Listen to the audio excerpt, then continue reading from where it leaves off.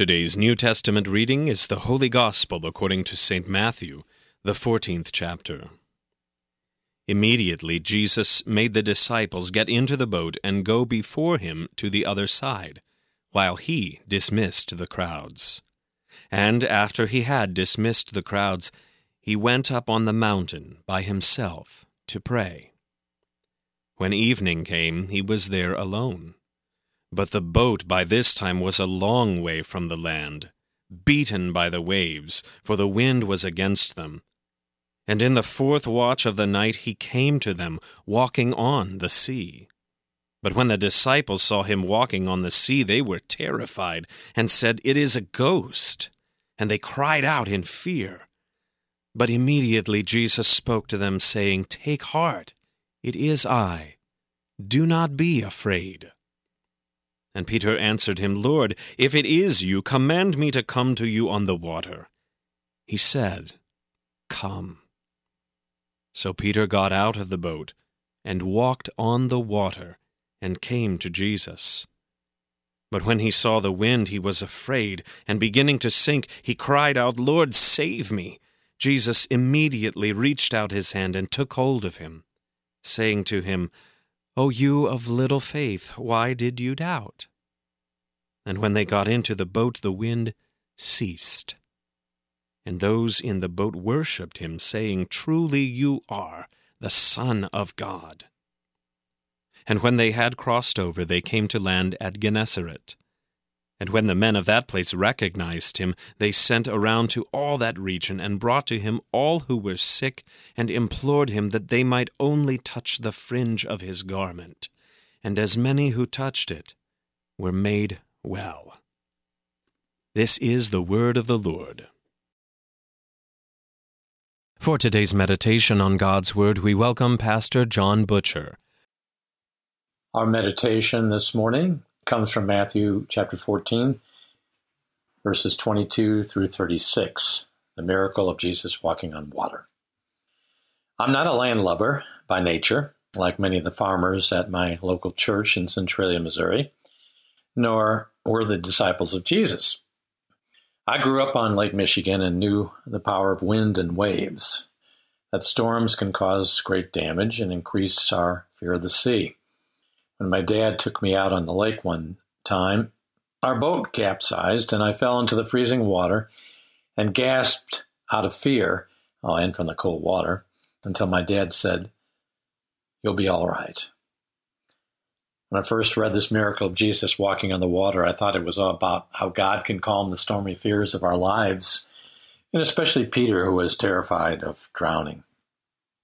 Well, not so much, I learned. The disciples are seasoned fishermen who know the sea and what it can whip up. And experienced fishermen do not fear the wind and the waves so much. So what gets these tough guys so terrified? Before I answer that question, let's hear about what Jesus has been doing in his ministry.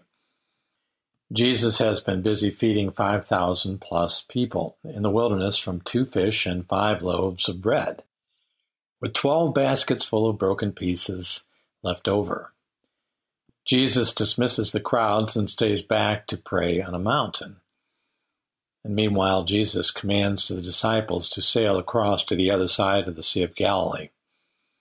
Miles out in the water ahead of Jesus, the disciples face an ever-increasing contrary wind and mounting waves that beat against their small boat.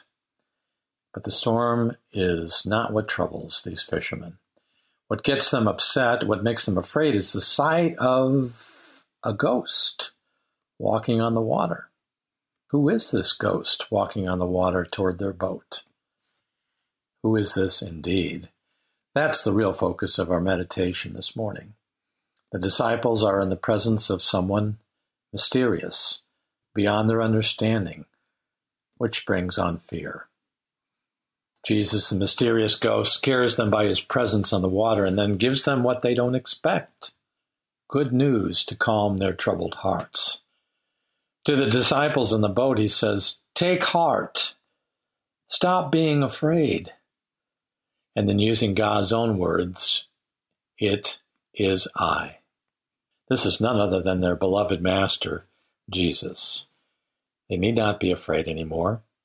In these simple words, Jesus has given them enough. In fact, he has given them everything. Yet it is not enough for Peter. He does not believe this phantom is Jesus, even though he gets out of the boat and walks on the water toward him. He soon just hears the wind and the waves in his ears, and not the calming voice of Jesus. And he grows afraid. And he sinks in his own doubt and fear into the water. When we're afraid or losing faith or hope, we have a Savior in Jesus, the Son of God, who comes to us on the waters and comforts us in our doubts and fears. Am I good enough? Will Jesus save someone like me? The answer from this Jesus, the Son of God, is a profound yes. This Jesus was sent to save sinners like you and me. This Jesus is very much alive and risen from the dead. He is no ghost, no phantom of the mind. And in his flesh and blood, he offers true forgiveness for all who believe in his name, the name above all names, even Jesus Christ. If you confess with your mouth, says St. Paul in Romans 10:9, if you confess with your mouth and believe in your heart that God raised him from the dead, you will be saved.